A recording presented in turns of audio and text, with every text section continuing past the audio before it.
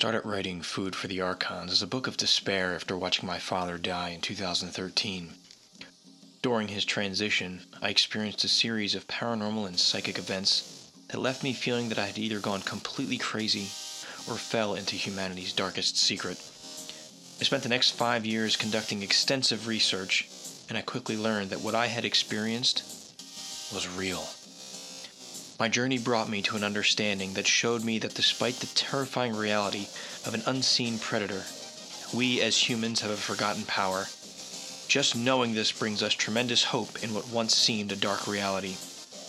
I wrote this book for me in hopes of gaining a better understanding of our reality and relationship to it. But my hope is that you will find as much value in reading it as I did in writing it. I Am Human, Food for the Archons, humanity's psychic connections, simulated realities, parallel worlds, and the manipulation of mankind. It's available on Amazon.com and at sixcentsmedia.net and wherever books are sold. I'm Dennis Nappy II, reminding you to let your intuition be your guide. Thank you. Let me tell you why you're here. You're here because you know something. What you know you can't explain, but you feel it. You felt it your entire life. That there's something wrong in the world. You don't know what it is, but it's there.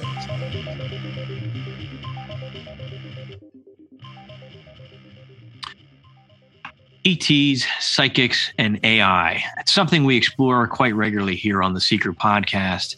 And tonight we have all three connected into an amazing story. I have the privilege of being joined with my good friend, Daz Smith. He's a well-known remote viewer. He's part of the crypto viewing team, and he brings a wealth of experience and knowledge to the table. And fortunately, he's always willing to share the things that he has learned and uncovered. He's received training as a psychic and as a remote viewer, currently uses his talents to explore a variety of topics, ranging from the changing economy through crypto viewing to the UFO ET interactions on Earth and the human family here. When he's not exploring the realms of consciousness, Daz is conducting research, designing projects and experiments, and training future remote viewers. He has a wealth of information through his website at remoteview.com. He's archived almost everything he could find about remote viewing. I'm thankful to call him my teacher, my mentor, and my friend. Daz Smith, how are you, my friend? Good to see you. I'm fine. Yeah, it's great to be with you again. You have such an awesome, just an awesome resume, dude. It's getting there. I've seen a lot of people die over the last few years, friends and family. So I've been on this, and I'm 51 myself, and my family, I just have to be honest, my family just don't live that long. So I'm on this. I'm on this. Get as much done as long as I can do it pathway. Yeah, you have that motivation to just get it all out there. I'm sorry for all the losses. I know it's been a challenging year for you. Yeah. Okay. But you've got quite a legacy behind you, Daz. You really do. Hopefully, yeah. I just love helping people and getting this much stuff out there. Because when I started, there was nothing. Yeah. Of course, we didn't have the internet back then, of course, which helped. But yeah, the internet helps tremendously. And I got to say, man, never in my wildest dreams, I'm thankful every day that I was able to connect with you. I mean, I used to watch you and Dick on Farsight, and like you guys were just these superstars. And then they get to connect with you and get to know you and then be trained by you. It's just been quite an honor. So wow, once again, thank you. You're doing some amazing RV work. Your last project was outstanding work. That was a fun one, man. Thank you. I appreciate that. So we have some good stuff going on. And tonight we want to talk about another project, one of the many projects you do. You publish a magazine called 8 Martinis. And I know we talked about this the first time I had you on the show. Before we get into what this specific issue is about, and this issue is amazing, remoteview.com, check it out, find the newest 8 Martinis magazine. That's what this show is about. We're going to talk about some Ingo Swann stuff, and ETs on the moon and remote viewing experiences. I can't wait for this conversation.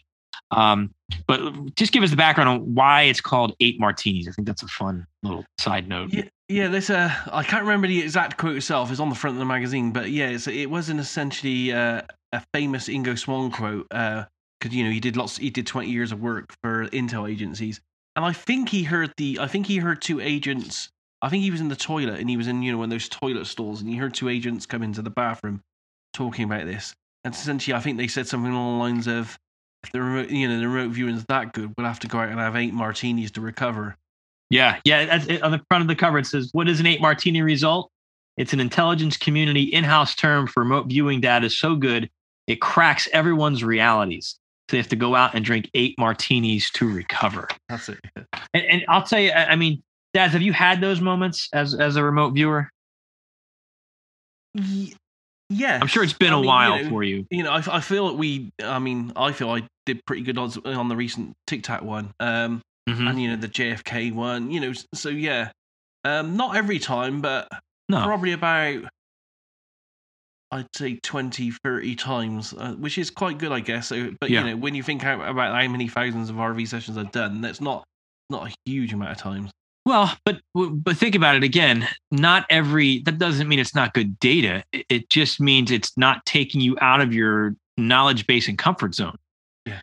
You know what I mean? And that's what's amazing about this. I mean, I've been at this game, I don't even know, 20, 25 years, if not longer now. And there's a handful of experiences where you come into information and it shatters your reality. Like the Tic Tac we just did. My experience with the energy has really caused that paradigm shift for me as I'm thinking about the implications of it. So that would definitely be an 8 martinis moment. Yeah, absolutely. Yeah, and we're lucky to have those, because there are people out there that don't get to have the experiences that we do. And I feel sorry for them in some degree, because with the experiences we have, and you go through them yourself now, it's hard to share what we experience. The paper, having it on paper doesn't do it justice, and I feel real sorry for the people out there that miss this part of their lives, really. Yeah, there's a real value in it. Edward and I kind of touched on this 2 weeks ago when we talked. There's a difference between seeing it in a YouTube video and reading it in a book, and going out and experiencing it. And it's the experience is not for everybody, and that's okay. But it's hard sometimes to communicate the gravity or the magnitude of what you now understand through just saying, "Hey, here's what I saw and experienced and learned." You can't communicate. You just really can't express the importance of that. Yeah, it's hard. It's a hard one. And the more RV you do, the more you realize how kind of insignificant we are, but at the same time how undervalued we see ourselves as well. We're insignificant in the grand scale of the entire universe, but at the same time, within us all, we have like these godlike powers that people don't have the confidence or understanding to. Not understanding. I don't know what the right word for it is. But once you acknowledge you have this amazing inbuilt skill to go anywhere in time and space, and you can use that. I don't know. It just opens you up on so many levels.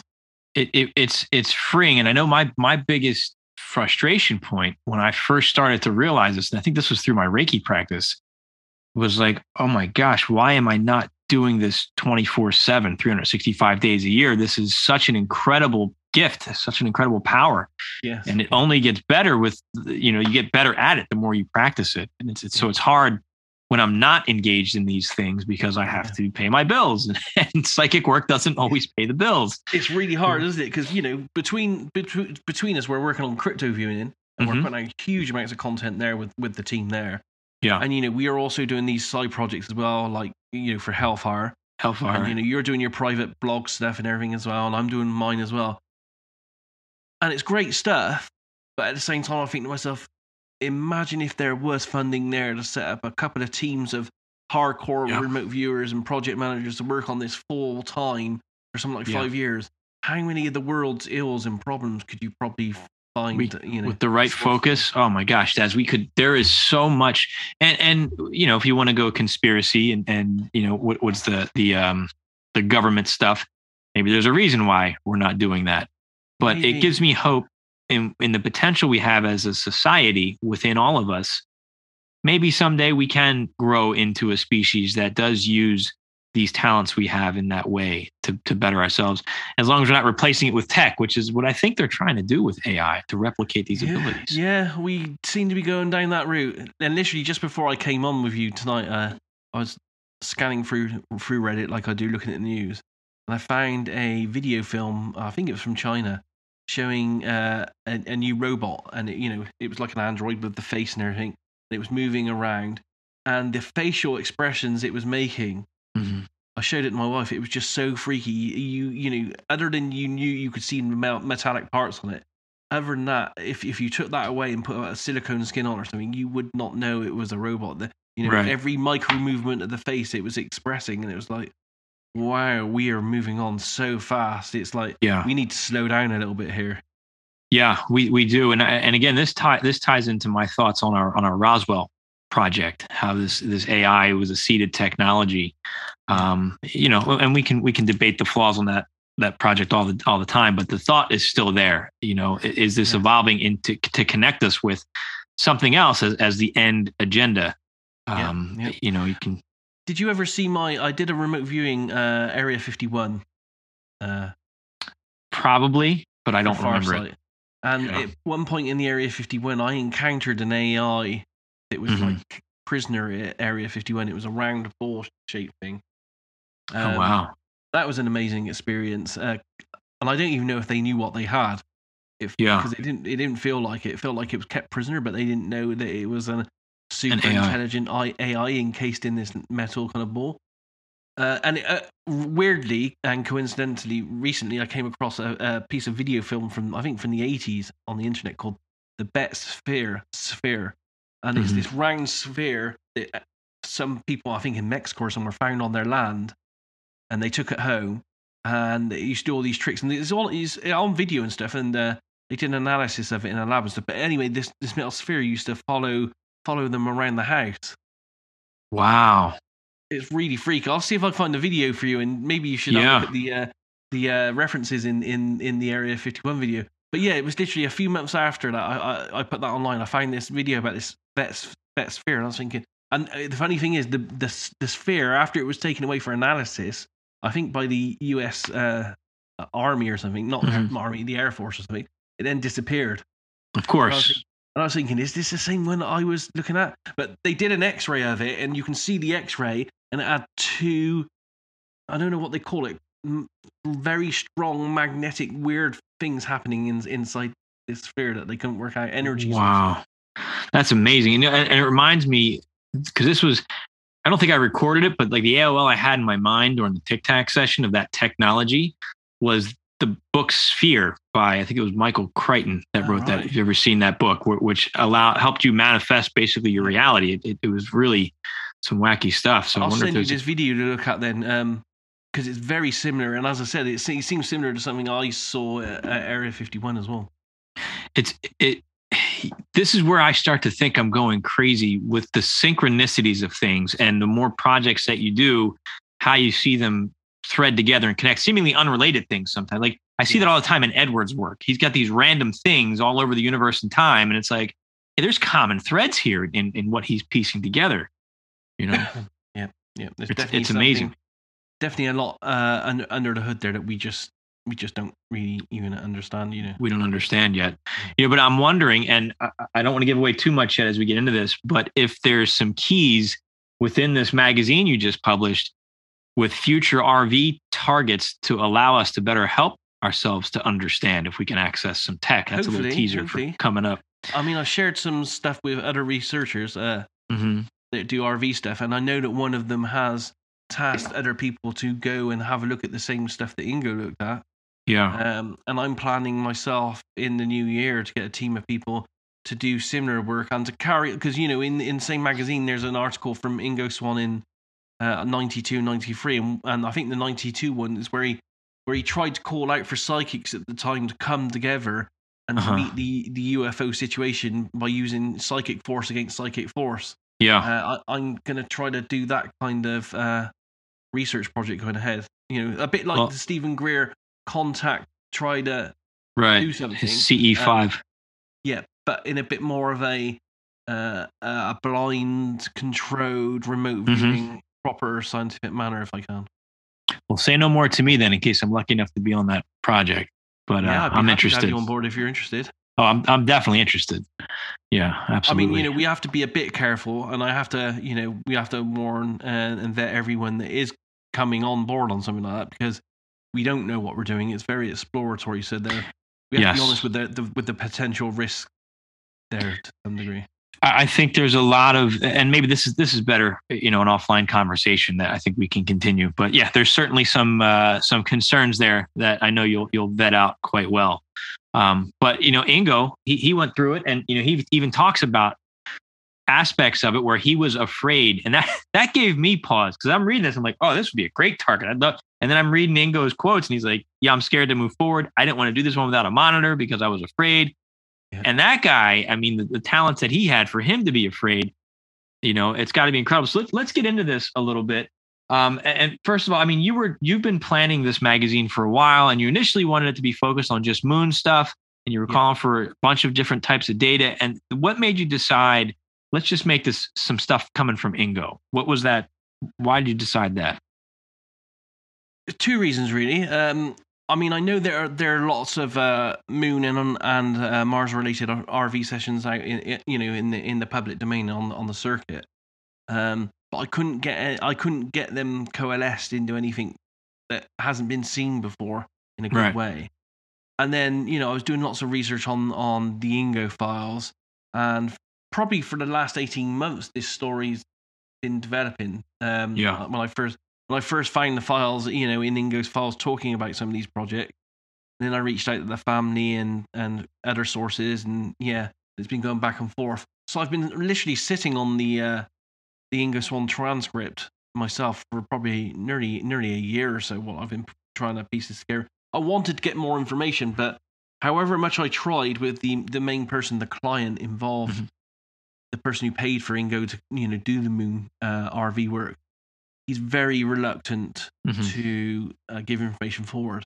The only good thing that's come out of this at the moment is that he saw the magazine, and he did email me back saying it was a fantastic job. He absolutely loved it. And when he's been told that he's allowed to let the information out, he will let it out to me. So that's a good thing. Yeah, that's promising.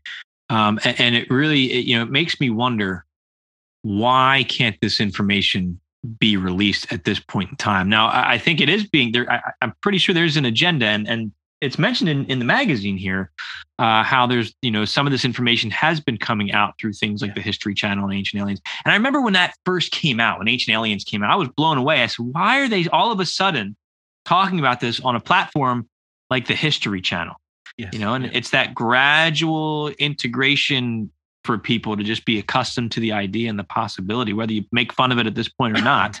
It's blown up in a big way, hasn't it? And I don't know where it's going to end up. I mean, hopefully it'll end up with full disclosure and us having a bit more of a everyday kind of contact and learning from these beings, whatever they are.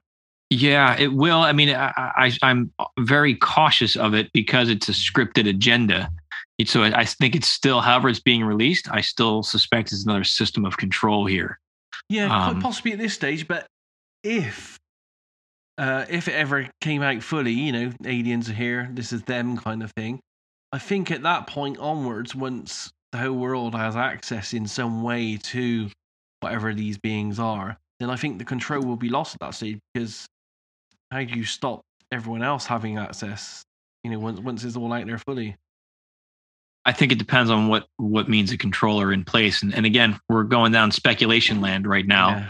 I would love to get that acknowledgement. I think that would be wonderful. And I think that there's a lot of growth, but I also suspect it will come with a cost. Yeah. I mean, but it might not be, although it's a bit wrong for me to say this, it might not be beneficial for us to know anyway. There may be a hidden agenda there, because we have to be honest, some of the people that claim to have gone through abduction experiences, in the majority, they're not that friendly in the experiences. They are taking bodily samples. They're taking you from your bed at night when you don't want to. They're wiping your memory. Yeah, that's not positive. My book definitely led me to, and it wasn't necessarily ET related, but I think there's all a connection here onto our purpose, the akin to a farm, or a big harvest of human energy. Is that connected? Is it not? I'm not sure. I do see evidence of that when you look at the abduction stuff. You look at like Carla Turner's work and the things that she was talking about and transferring of consciousness and cloning and all that crazy stuff. So we can go down that dark rabbit hole. And you're right. My cat is doing acrobats over here. Sorry. She just jumped and missed and flipped. And anyway, but we don't know, and that knowledge may be difficult for people to swallow if that's the truth. If that's the case. I mean, we may, it's so early to tell. We may be just misunderstanding the experiences. We don't think so, though, because why, if it's a positive experience for someone, why wipe their memories? Well, we may misunderstand it from the standpoint of if we were to understand it from our current perspective, it would seem like a terrible thing. But maybe from a larger perspective, a larger galactic worldview, we'd understand, yeah. Right now we have the perception, all right, it's our one shot through this, Well, couldn't they say that? Couldn't they we're taking your sperm and ova because, we're saving the universe, but they don't say anything like that. You know what I mean? Yeah, we don't know why. I mean, I just read, what's his name? Dr. Jacobs' book talking about the hybridization. Yes. I mean, that's incredible when you read his work. Yeah. Is that what's happening? Are we being phased out? Or is that how we're being upgraded?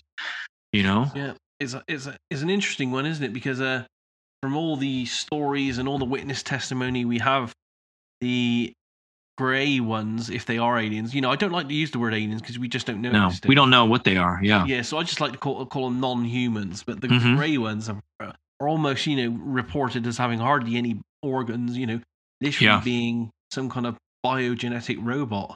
Yeah, like Corso speculated on that in his book, and it's weird that Bill Cooper said that his story on the EB, the extraterrestrial biological entity, he said it was almost plant-like. They had a botanist come in to look at it, but are we looking at some kind of engineered android?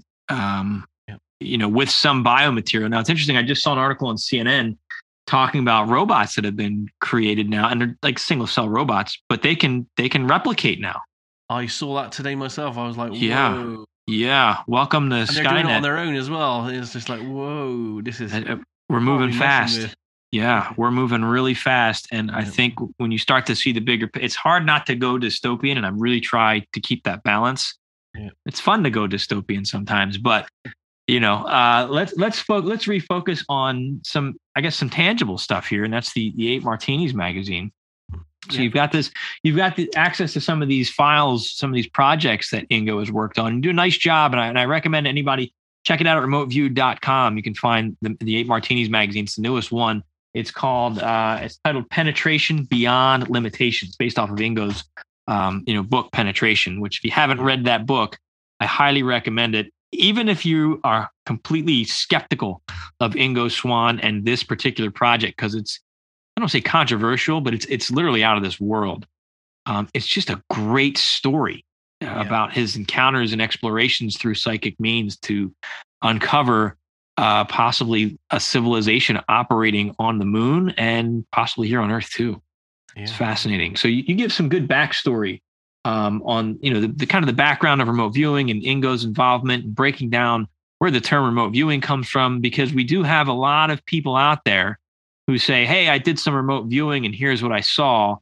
And it's not remote viewing as defined. There's a difference between I closed my eyes and I saw something at a remote distance and I went through the set of protocols to do a remote viewing session. So you do a great breakdown explaining that in this magazine. It was great. So, but let's get into the nitty gritties of this stuff here. First of all, Ingo, he was involved in countless government projects. He was involved in the creation. Remember, CRV was Ingo's creation as he was trying to find a way to repeat getting results. Yes. Is he the type of guy to make something up? Well, I conversed with him by letters for 3 or 4 years, and then I was invited to his place in New York. I only spent a day in the end. I wish I stayed a week because he invited me to stay for the week, but I knew he was ill at the time, so I was like, I don't want to put myself on someone. I wish I was the kind of person that could. Yeah. Then I got a lot more info. And yeah, he was the most. I have to be honest. He was the most strange but most compelling person that I've ever met with his presence. Yeah. And all my dealings with him and all my research previously on him and research since, I've never seen anything where I've seen him intentionally lie or make things up in any way or exaggerate. I have to be honest, he's human like the rest of us, and he had his faults. And in some of the correspondence, like most remote viewers out there, he did have a bit of an ego, and sometimes when his ego got bruised, he did have some tantrums. That's just a part of who he is. But I never saw anything negative really. And I spoke to a lot of his friends, and we've seen on the circuit a lot of his friends and his trainees all talk about Ingo with good esteem. And he's never been reported to have been a person not of perfect integrity. So I can, after you read the penetration book, you can only but believe what he's saying in that book. And I did ask him, other people have asked him as well, and I asked him face to face. I said, look, the penetration book just looks out of this world in that it's just amazing, in the experiences. And he just leant across me, and he had a cigar in his hand like he did, and he just leant right forward like this. And his main words to me was, "How do you think I felt then going through them?" So he was definitely confirming to me that they were real, and none of it was fiction. Yeah, yeah. And you mentioned in the magazine too that other people that you spoke to that knew him say the same thing. Like they believe he was telling the truth with the work that he was doing. Robert Knight, he's a famous rock photographer, and he did all the videoing for one day to be released documentary about Ingo. He spent many years going back and forth with Ingo, taking pictures and being a really good friend of his. And he told me in private conversations that over a period of years, over and over and over on different times, he just kept going over the same story with Ingo, asking him questions over and over to see if he could trip him up on any of it. Yeah.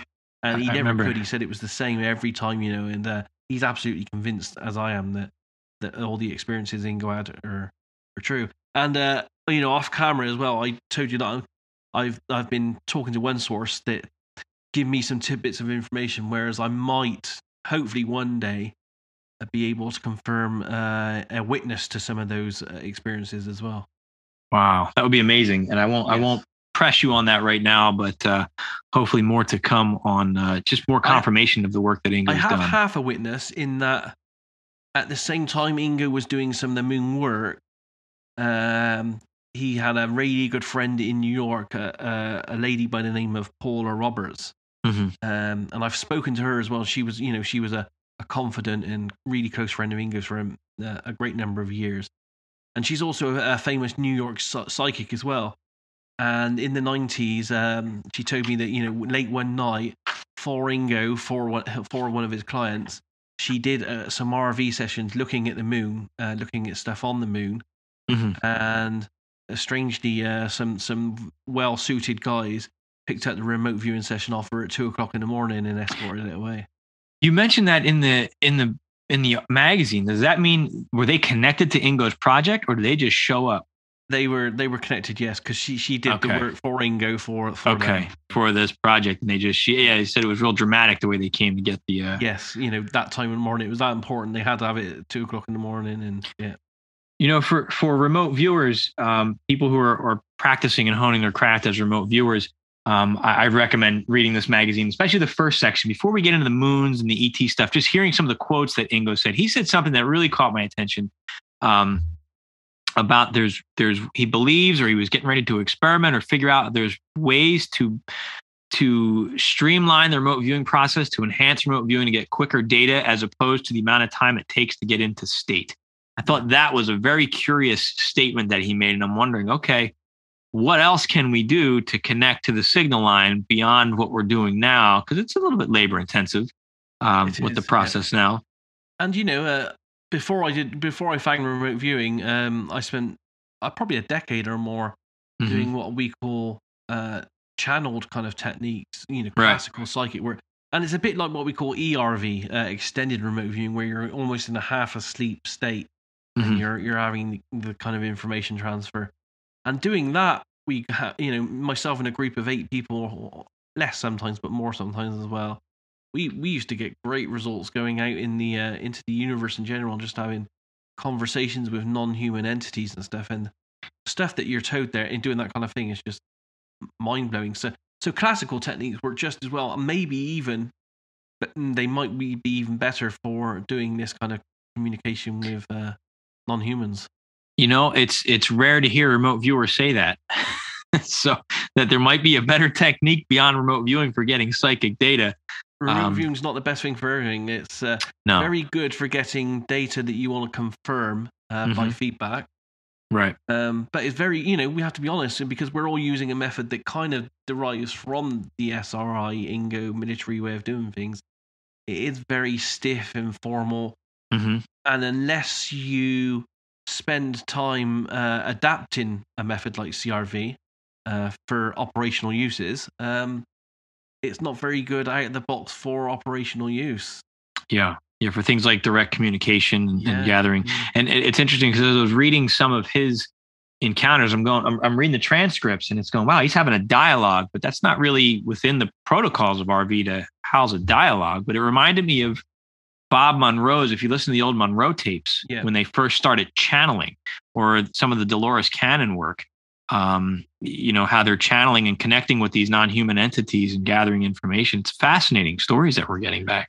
Yeah, he was writing it at the same time. Right, yeah. He was staying within the structure, but the way the dialogue sounds, it's like, wow, it was pretty neat to read that. Absolutely, yes. And I wish we had the rest of it as well. I know there are audio tapes, the notes, all the papers, but they were, after Ingo died, his niece told me, the Richard Butler, the client, came along, and because he essentially paid for the work and owned it, he took all that away of him. Yeah. Wow, and held on to it, huh? Yes. One day we might get the audio tapes of that. I'm speaking to some people now that are talking to the estate or family of Bob Durant, who also passed. So the audio tapes may be available of that at some point in the future, which would be amazing, to hear their voices and stuff. Yeah, that'd be really neat. Yeah. So Ingo, in the book Penetration, just a very, very brief summary. He was tasked by an unknown organization. They picked him up. They took him to Alaska, right? He felt it was. He couldn't prove. He felt it was Alaska. It was like a whole hooded in the car experience. We're taking you somewhere, and so he didn't know where he went to work this project, and he ends up on the moon, and he ends up encountering entities on the moon. Yes. So this magazine was Ingo's, I guess, response to that, going, I can't forget about what I just went through. I need to explore this further and see what the hell's out there.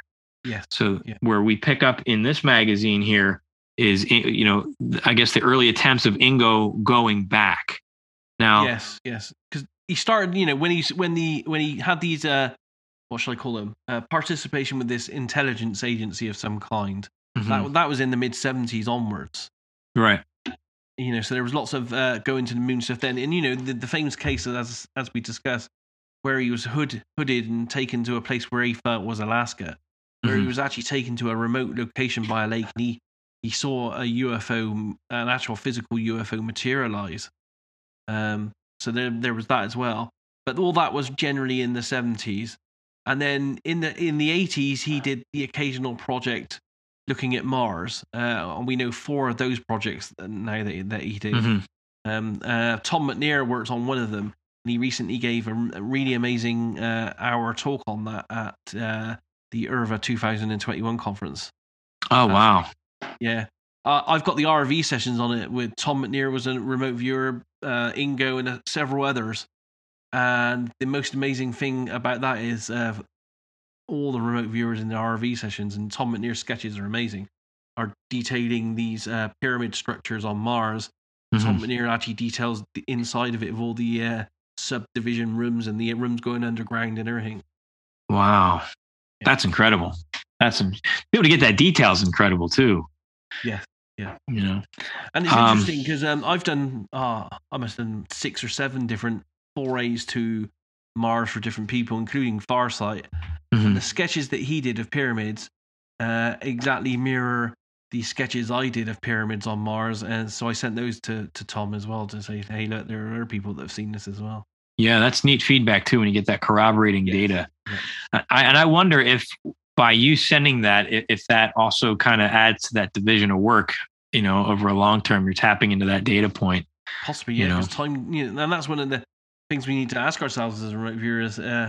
Are we sending ourselves stuff from the future back to the past? Because time doesn't exist in remote viewing. It doesn't, and I did a personal project that I shared some of it on my channel, just looking really I was like, how else can I use this? I was going through some stuff, just asking for some advice and some feedback from my future consciousness at a time when it could give me advice. And I got stuff, and then a sequence of events happened over the next month that was highly relevant. It was like markers in time as I was going through all these things, really weird things that wouldn't be normal to happen to me were just showing up, and that was all the little sketches I did and stuff. So yeah, time I think flows very differently than we're accustomed to.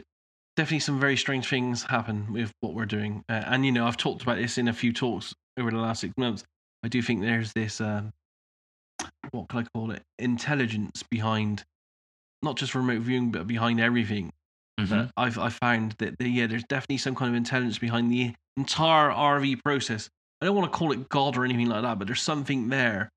And at the points where many of us think we've got something, we're on the right path, we've nailed something, we got this new technique or found a way to make money or something, it's then on the very next time it's completely flipped on its head. Yeah. And you can almost hear this silent entity in the background laughing at you, and I call it the trickster effect. There definitely is something happening there that definitely has an intelligence to it. Well, and the other side of that is the synchronicities that lead you to that point, or sometimes just the data dumps. And hearing Ingo, as we go into this, describe how he was getting information, I read that and I can relate to that to some level, not through remote viewing. Just sometimes you just get this info and it's so much and you can't process it all right away. I say it's the equivalent of, my processor isn't fast enough to process all the data that comes into us sometimes psychically when we're getting it. And it takes a while to unpack it. It's like a zip file almost. Yeah. And to hear him describing that, and he this was in 1999. He referenced the Matrix movie too, which was a pretty neat reference. Yeah. Coming from Ingo, that was like, all right, that's the nod right there. Yeah. So he goes back. He goes back to the moon in a monitored session. Yes. Now he was invited. He said he was invited back there. Yes, correct. Can you talk on who invited him? Yeah, I don't have a huge amount of information on it. He called it the Doma, which is short for Daughters of Ma. And I did a little bit of research on it, and the person that paid Ingo to do the RV session also sent me some details on it. And he claims it's a race of extraterrestrial, almost godlike women that we have adored and celebrated over many centuries. That are moving or transgressing, moving high. I don't know what the word is. Yeah, they're moving through the universe anyway, and they essentially it's almost like they're godlike and they're controlling everything that's happening. Other than that, there's not really a lot to go on, to be honest. There's a very old 1990s website which I linked to in the magazine where you can get quite a bit more philosophical kind of writings about the Daughters of Ma. But there's nothing solid, and I never heard it mentioned anywhere other than Ingo's files and from Richard Butler, their source. Huh. Yeah, it almost reminds me of like the Gnostic reference to like Sophia or the Aeons. I mean, yeah, I think to be honest, there are references to it under different names in different philosophies and religions and ancient writings and ancient knowledge. But I think they go under different names there. Yeah. I mean, this is one of those moments. It's like that clip where Han Solo is saying, the stories are real. I mean, I'm kind of feeling that right now. The Force, it's all true. I'd love to play that clip right now.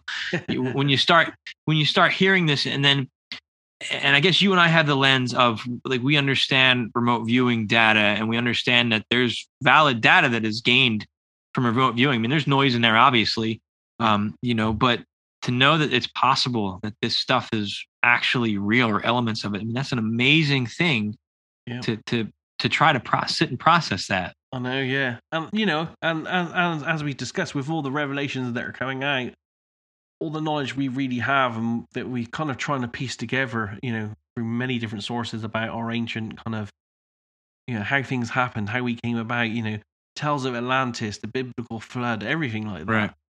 It all seems to fit in, and especially with all our knowledge of the stars in the ancient writings and scriptures and cave paintings, it all seems to fit in with this story of this migration of this. As I said, I don't like to call them aliens, non-human entities that are interacting with us in our universe. I think that's I got to echo that. I think it's great that you're drawing attention to saying, hey, no, let's not call them aliens. Willie Strieber does that too. He says, I don't know what they are. They could be anything. Yeah. I think we're probably more alien than them because it seems like they've been here hundreds of thousands or millions of years. Yeah. That's a good point. Or are we their creation, or are we an aspect of them? Yeah, absolutely. From the writings, from stitching, from everything out there, even religious texts like the Bible and everything like that, they can all be interpreted, I would say, along the lines of we are their creation in some way. Mm-hmm. Yeah, I mean the Mayan, the Mesoamerican texts have it. The Gnostic texts, they clearly describe it. So it's all there. Yes.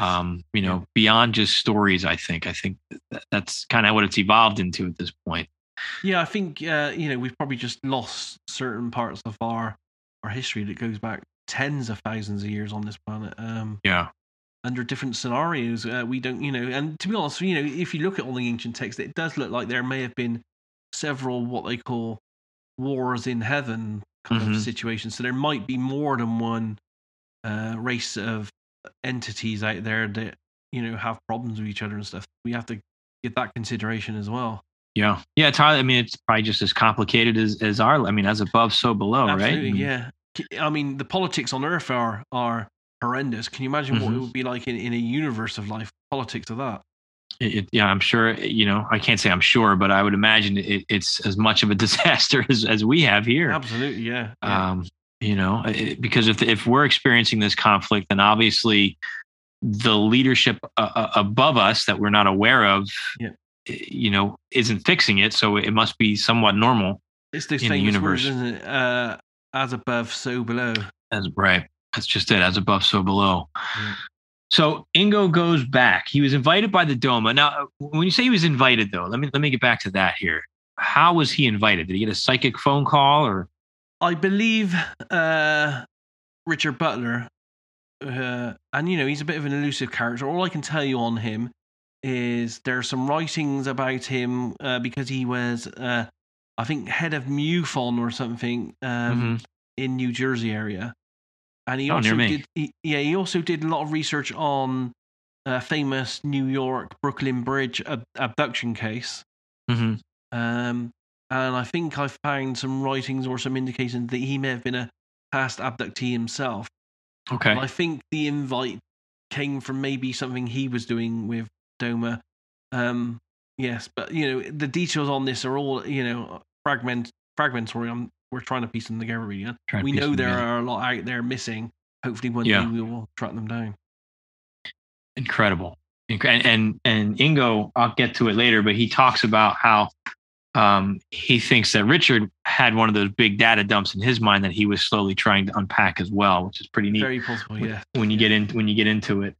So Ingo goes back, and he, it's neat watching him work through this process of trying to navigate and communicate. I mean, he encountered some entities, human entities, not Earth human, but human entities. Can you talk about that? Yeah, it's probably sorry about this a minute. It's probably worthwhile saying that we talk about him going back to the moon because I mean this is probably his third time going back because he went there in the 70s for the Intel agency and he had a look at bases and structures, all that kind of stuff. And then as part of this process of stuff in the 90s, he did some previous work with his niece Ellie where he went to the moon, and I don't think he had an invite at that time. And that was when he got kicked off by this certain telepath that kicked him out and said, "Get out of here." And what did he say? Get out of here, or he pushed him out? Yeah, he just booted essentially using his mind booted him off the moon in some way. Yeah. And what's neat about this guy, and he goes into detail because he found him again, right? Yes. So this return trip, he goes back because he's invited. with the express aim, and you'll see that people can read that in the transcript of getting. He wants to talk to that strong telepath person that booted him off the first time. Yeah. And this guy has a plate in his head, some kind of plate I guess it's sticking out of his head. Yeah, that's the description. A plate in his head, and he said they all have plates in their head, but depending on their role, when there were what he called offensive telepaths, there were defensive telepaths, and they, depending on their role, they had a different colored kind of metallic plate in their head.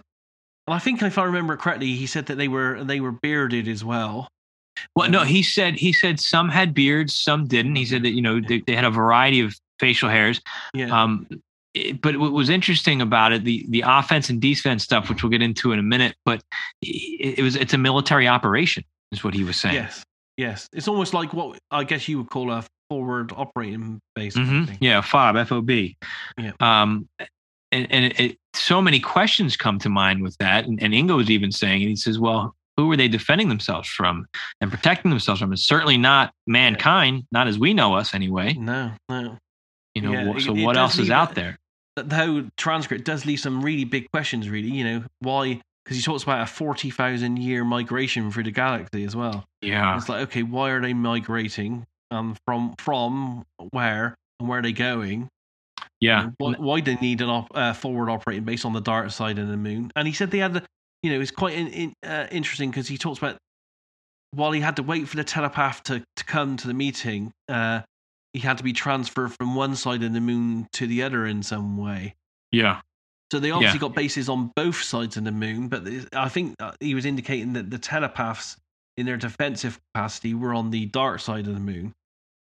I think the defense people were on the light side, right? He ended up on the light side where he started out, and that's where he found it was like 20 what they referred to as cadets.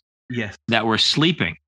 And it was, and the word he used, he says some of them run the program of defense. Like, he was almost taught, like, the data he was getting using the word program, almost like there was some AI component to that. Yes. They all run a different program. Because that's how we would do it nowadays, wouldn't we? We would have people plugged into the machines, and as he said, if they got a warning or something, it would flash up on these big computer screens that were scattered around.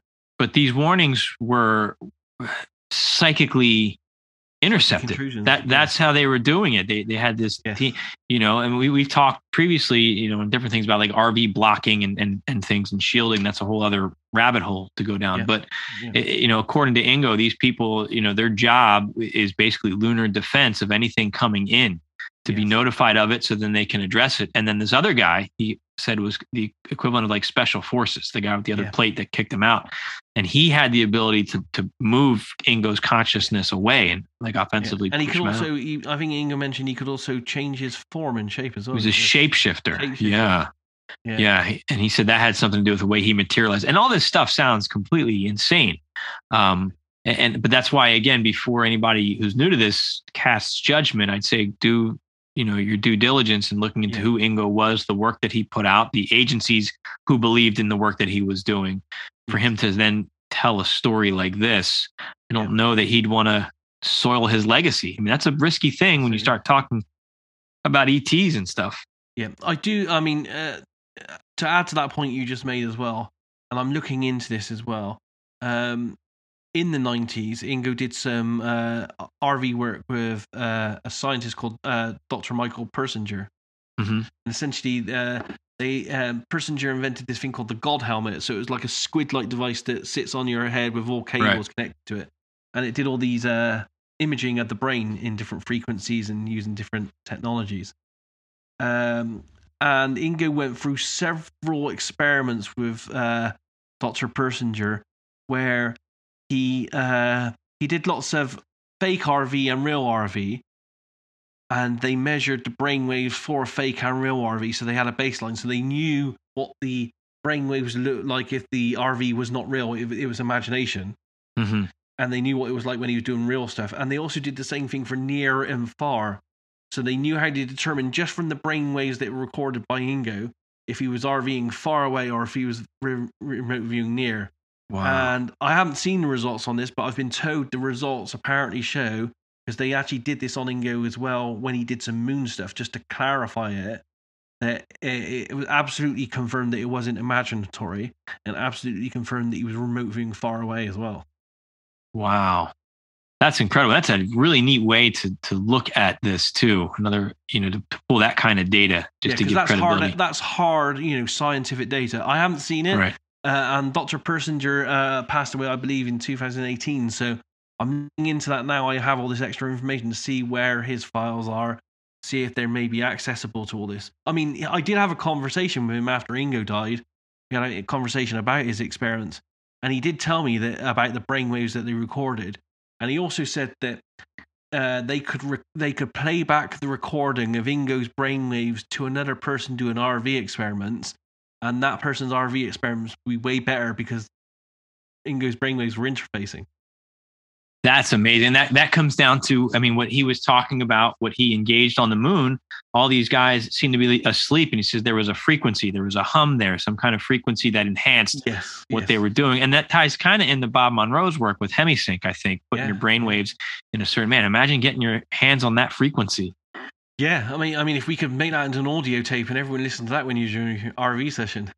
I'm sure someone has it somewhere. Yeah, as I said, this stuff must be somewhere. I'm starting to, as another route of looking at stuff, I'm starting to try to investigate where and if any of that stuff still exists to this day, because that would be amazing to.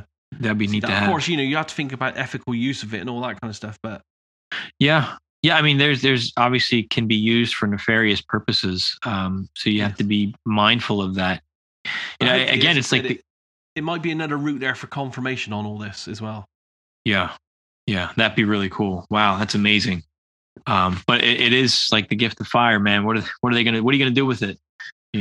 Absolutely. Yeah, you have to think about the ethical implications. Maybe using a deceased person's brainwave patterns. I think that's another piece. I didn't even think of that. Yeah, and mass producing it for people. Yes. Wow. So he encounters these people. He starts getting information, and they're scrambling, and he's going, well, at least I was invited this time, so nobody's kicking him out. Yeah. But they're trying to answer some of his questions. He's trying to figure out, what am I doing? And they eventually send him they tell him, when you come back next time, go to a library. Yeah. And he's like, well, a library? What are you talking about? It was like the equivalent of whatever a library was. It wasn't a place with a bunch of books, but it was their data set for storing knowledge and information. So he goes back in a later session. He does. And what does he encounter when he gets there? It's slightly hard to tell. I think he's trying to describe it looks to be like a craft, doesn't it? Mm-hmm. It's embedded in a crater, half embedded. Yeah. It sounded like a craft part, because he said it could the whole thing could pick up and move. Yeah, it's very interesting because myself and I know other remote viewers have done several projects for certain people on the internet, and I even have I did 3 targets of the exact same object that's embedded in the surface of the moon. It's on my website, so it seems very similar to that kind of target that I've and other people been sent to look at before, which was on the edge of a crater. That's interesting, because we did a podcast on that, reviewing all of your sessions where we got. So I'll find that. I think it's called Daz Smith and the Moon. So I'll link that into the show notes for this one here at Sixth Sense Media. But it's very right, but it'd be good to compare that now. Yeah, what's that? 2 years ago we did that. Now looking at this data too, just to see if there's similarities. But he finds it's this craft, but it's this. It's like a hall of records, really. It's a database. What's he do when he gets there, Daz? Well, he finally gets inside of this. Can we actually say he's getting inside of it? I guess you can't even know it's not physical, or he's not there physically. It's very strange. He said it opened up, though. He felt that it was scanning him and almost testing him first. Yes. But it's strange to think that, you're there in a non-physical way, and then you're having this interaction non-physically with a physical thing.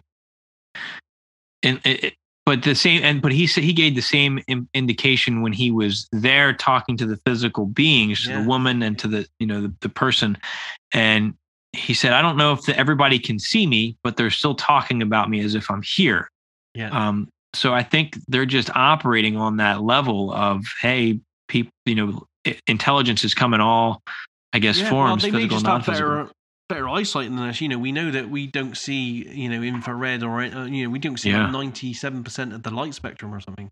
It's more than that we don't see. Yeah, it's a lot. Crazy amount, isn't it? Yeah. Yeah. I mean, I think we only see less than 1% is what we can perceive. Yeah, maybe they have, just lucky enough to have an enhanced, eye rods and cone system. Yeah, that's possible too. So he's inside this kind of craft, and after some, I think, stops and starts, he essentially has an interface with this library, which he kind of describes as just like being in the film Matrix, where they plug into the Matrix and they get a huge dump of data super fast. Right. As a learning experience. But I think his was too much data, too fast. It was too much for him. It exhausted him, and it took him a while to unpack it. And this is where you see the skill of Ingo coming into play too. And a side note, the person that told him to go to this library told him, yes, you go in there and you connect with this, and then you can answer your questions. But yeah, he started getting it. He says, I'm getting so many AOLs. And for those that aren't familiar with remote viewing, that's like what it would remind you of, because your conscious mind is trying to rectify the data. And he was trying to just stick with the raw data and not the AOLs, which could be imagination or it could be a metaphor. Yep. But he got this huge data dump. But the thing, what were his takeaways? He had a couple big takeaways when he asked what was going on. I honestly can't remember now, to be honest. That's okay. I know it's been a while, and you've got so many projects going on. I'm so engrossed. It's almost like I've done that now. I'm moving on to this other stuff I'm trying to track down. Yeah, and that takes my entire attention on what I'm trying to do with it. Well, it's like you've got those giant data dumps as well. But they were saying something like it talked about where this culture came from. Their star system was destroyed. And they came here 30,000 years ago, and he didn't quite get much more than that. But then he was really hung up on what is this machine, and what can we do with it? And he wanted to go back. Yeah, and for all we know, he did. It sounds like he did, and we just don't have that data yet. Yeah, we don't have access to the files because they were taken away by the client, which is really, really kind of frustrating to get half the story. Very frustrating. And earlier on as well, in that whole transcript, he details that the telepath he was talking to came from a mothership, and I think he mentions, is it 12 of them or something? Platoon of 20 on the mothership, and you're kind of thinking to yourself, okay, I want more details on the mothership. How big is it? Where is it? There's a lot of things that I think warrant being explored further on something like that. I don't know if you know this though, but on the article itself, and you should probably go back and have a look at this as well. I'm just having a look at what page is on. It's on page 27 at the beginning of the transcript. There's a graphic there at the top, and that graphic came from Ingo's website, and his niece asked me to put it there with the article. And it's called the MS-15 graphic, and it's essentially a sketch of our local solar system.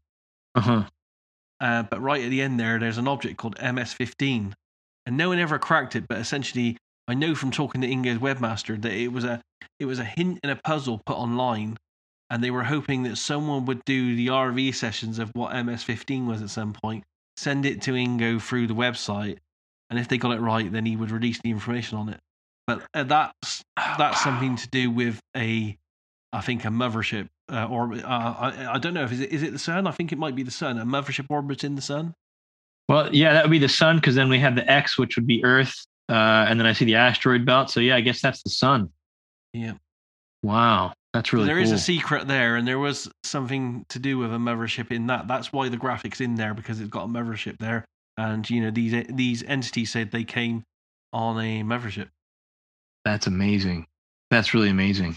So yeah, there's a little hidden thing there, and maybe one day we'll get more information on that. I have asked the webmaster several times, but he hasn't gone much further with it than what I've just told you, really. Yeah, just a little bit they're going to give us. Yeah, I mean, it's frustrating because there must be, and the biggest frustration I have is I didn't know all this when I was conversing with Ingo, so that I could have pulled more off of Ingo himself. It's asked the questions. Yeah, it's only since going through the files after Ingo passed and meeting some of the friends and colleagues that I found this stuff, and we're trying to piece it together. It's very fragmentary. But hopefully, over time, give it time, we might get a bigger picture on all this. We might, but at that point in your journey, you weren't ready for that information anyway. I suspect, Yeah, you know what I mean. Like not. we need to go through these trials to be ready to receive that kind of information. I mean, it even said the machine scanned him before he was able to access it.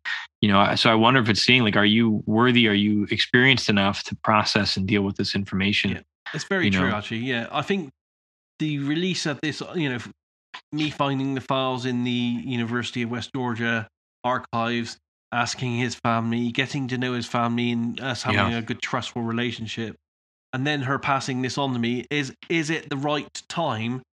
When you look at the entire atmosphere of everything else that's going on with the Disclosure Project and stuff, it feels coincidentally the right time, because everyone at the moment is talking about UAPs now, or UFOs, UAPs. Right.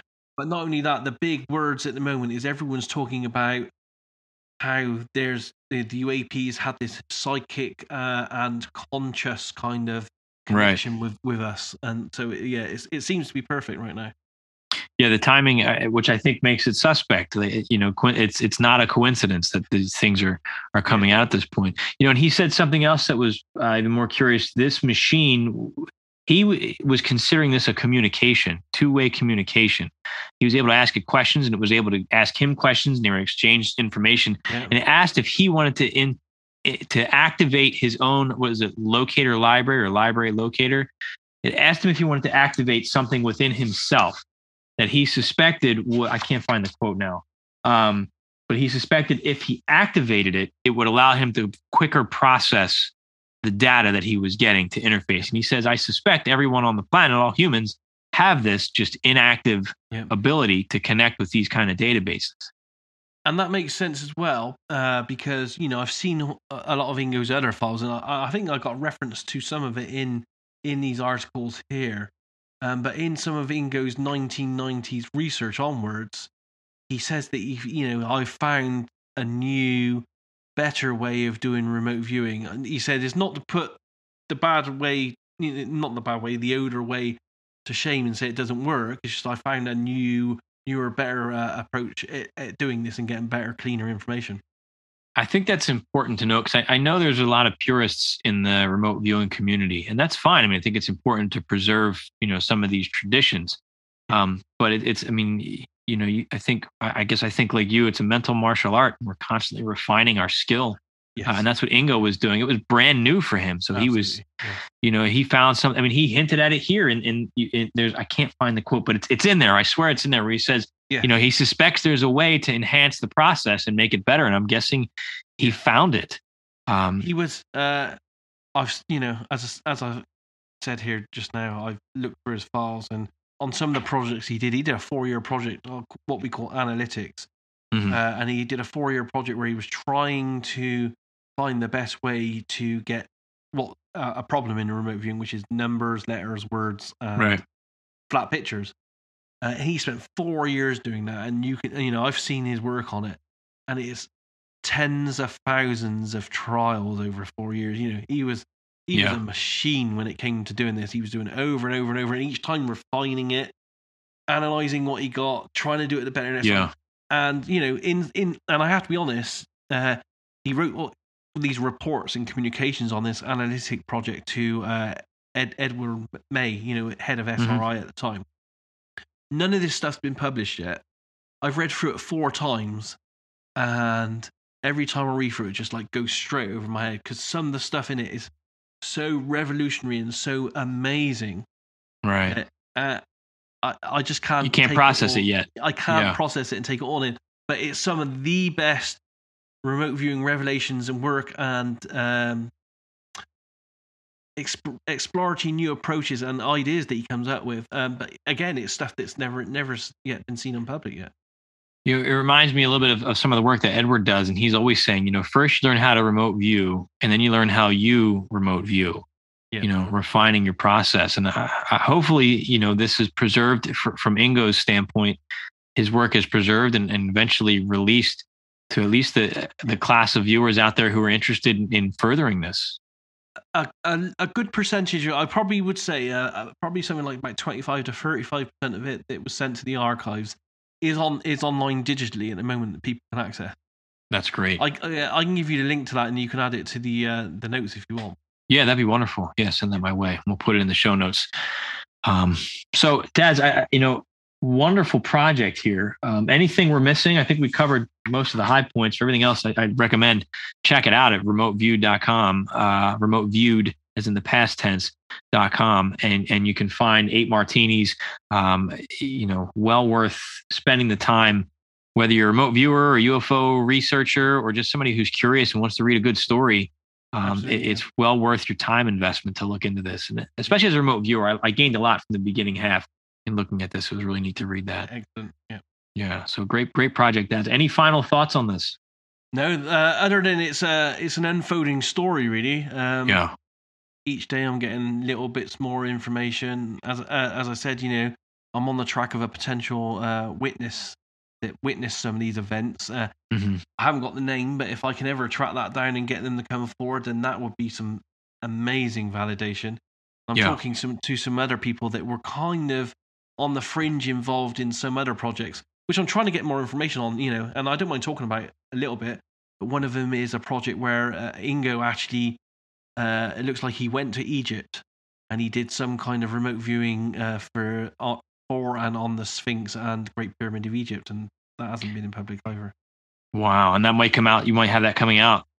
I haven't been able to I know it's been done, and I now track down the years and some of the people involved. Is just trying to take it that stage further and find out where the files are. I have some of the information. I don't have all of it right now. Yeah. And I think that points, what Ingo got from this session that you shared in the magazine, is that there's been a species that's been interacting with our planet for 30,000 years. And I wonder if that project, looking at the pyramids and what could be contained, a bug just flew over my head as I'm saying that. Weird timing of things. Is Edgar Casey's Hall of Records, right? Yes. Which they say holds information to Atlantis and the lost civilization. Yeah, everything, I think. Yeah. Which we're getting pieces of it. I just go back to the UAP or the Nimitz project we just did, the Tic Tac, and that wasn't the tasking, but we had elements of it, of an older civilization here. So I wonder if that's... Could it be that space that they found in the Great Pyramid that we haven't explored yet? That's highly possible. I would love to see them find that and hear what's contained within it and what we can learn about ourselves and our real history.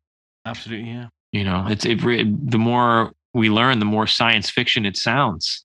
Yes. So it's exciting, world, but fun at the same time. It is, and that's I was saying this. I was exploring this idea on another podcast. It's the mystery, it's the not knowing that makes this exciting. Yeah, I think it would be an incredibly boring world if we did know everything.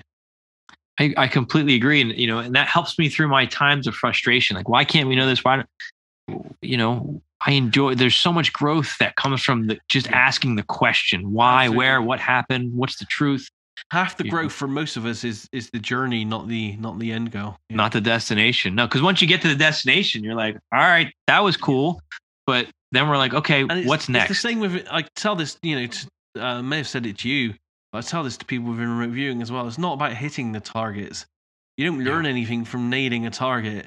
You have your best lessons. You learn the most from the targets that you miss, and you look back on and you say, why did I miss? Where did I go wrong? How did that happen? Yeah, and it keeps you going. It's frustrating, but I just had a student get really frustrated yesterday. Not a remote viewing student. I don't have students in remote viewing. A student in middle school, and he was crying because they were learning how to barter, and he traded something that was of value, but he didn't realize it. And I was so excited. I said, "You learned. Like, that's the learning process. It hurts, but you'll never do that again. And now you understand, and you're so much wiser now." I was able to turn that around. That's what learning is. Not this peaceful sitting in the lotus position like, oh, this is great. It hurts, man. It really does. Sounds like one of us in one of our crypto viewings. Traded something and didn't get money for it. True statement. That happens. It does. And we learn from those, don't we? We learn all. We certainly do. Yeah. and we have our frustrations, and then we move on. But that's what's great about, I think, our community is how supportive I've noticed everybody is as you're making that honest effort and going through those hardships. Yeah. And I think a lot of that is the community that you helped to build and create, Daz. I've gone there for help when I've been freaking out. Edward made fun of me, but everybody else was very supportive. I kid, Edward's awesome, but it's a really a great nod to you, Daz, on what you've contributed. It has been a bit, it's like everything, social media and everything, sometimes be a bit toxic. You get one person and it could upset the apple cart. But generally, people are there to be supportive and help each other. And that's a good thing. Yeah. And that, I say that to anybody that's interested in taking this journey. Even 20 years ago when I first was learning about RV, I thought, where am I going to learn this? Mm-hmm. Now we have a tool at hand, and we have the ability to connect with people who are willing to share and teach. And it's not this eclectic group of saying, oh, well, you're not in the club. If you're putting in the work, people are going to be there to support you. That's the key. You got to put in the work. Yeah. Anyone who's interested, come along to any of the social places like Facebook and stuff. Say hi. Facebook or Reddit. Reddit's got a huge expanding community of over 40,000 people using that or something. Yeah, that's a big one. I'll have links in the show notes for anybody interested in learning more and connecting with the RV community. If that's a journey that you feel called to, and it's not for everybody. But all right, Daz. Well, hey, it's been a great pleasure having you on the show once again. So, did we do final thoughts? Anything else you want to leave us with, Daz? No, just watch this space. Really, there's still always more to come. The world's changing so fast. I think we're on the cusp of some amazing revelations over the next, I wouldn't say year or two, but 1, 2, 3, 4, 5 years, I'd say we're going to know a hell of a lot more. That's a common time frame for a lot of things going on right now, and I'll leave it at that. The last point I want to make, I feel like Columbo now. I'm trying to end it, but the last point I want to make, in looking at this defense system that they have on the moon, the psychic defense system, and the way they can influence thought and things of that nature, I think corroborates slightly, what David Icke talks about, the Saturn moon matrix, and how there's some kind of signal that's coming from Saturn to the moon and amplified towards Earth, which impacts our own psychic abilities, according to David Icke. And I know that's a controversial guy sometimes, but I think there's some value in exploring that. So. Oh yeah, there's definitely some suppression of psychic abilities in humans. Yeah, no, I feel it from time to time. I definitely feel it. So, all right, let's end on that, because that's a whole other conversation we could go down. So, Daz, thank you so very much. Yeah, we certainly will. So find Daz at remoteview.com. Check out the magazine 8 Martinis. If you have an opportunity, he's got a support button there. Throw him, a donation if you can, because he's doing all of this out of pocket, and any little bit helps Daz to keep this going. He does all this work on his own time. So please support his work. If it's well worth the investment, in my opinion, to support the things that Daz does. And I'm Dennis Snappy II. This has been another episode of the Seeker Podcast, where small changes among the masses can have a massive impact around the world. I encourage you to be that change. Never stop questioning. Keep an open mind. And let your intuition be your guide. Thank you. You put water into a bottle, it becomes the bottle. You put in a teapot, it becomes the teapot. Now water can flow, or it can crash. Be water, my friend. Be water, my friend.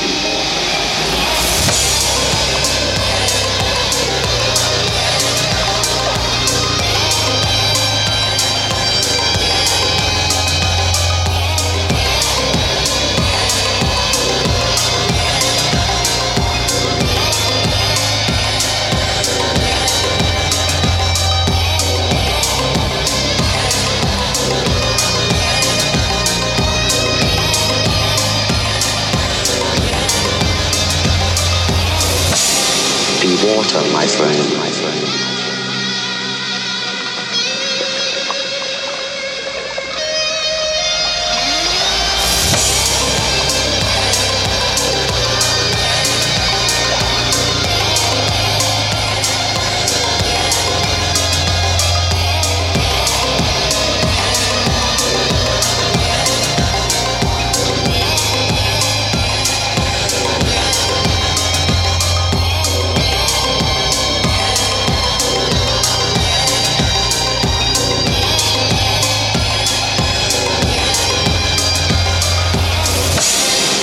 water, my friend, my friend.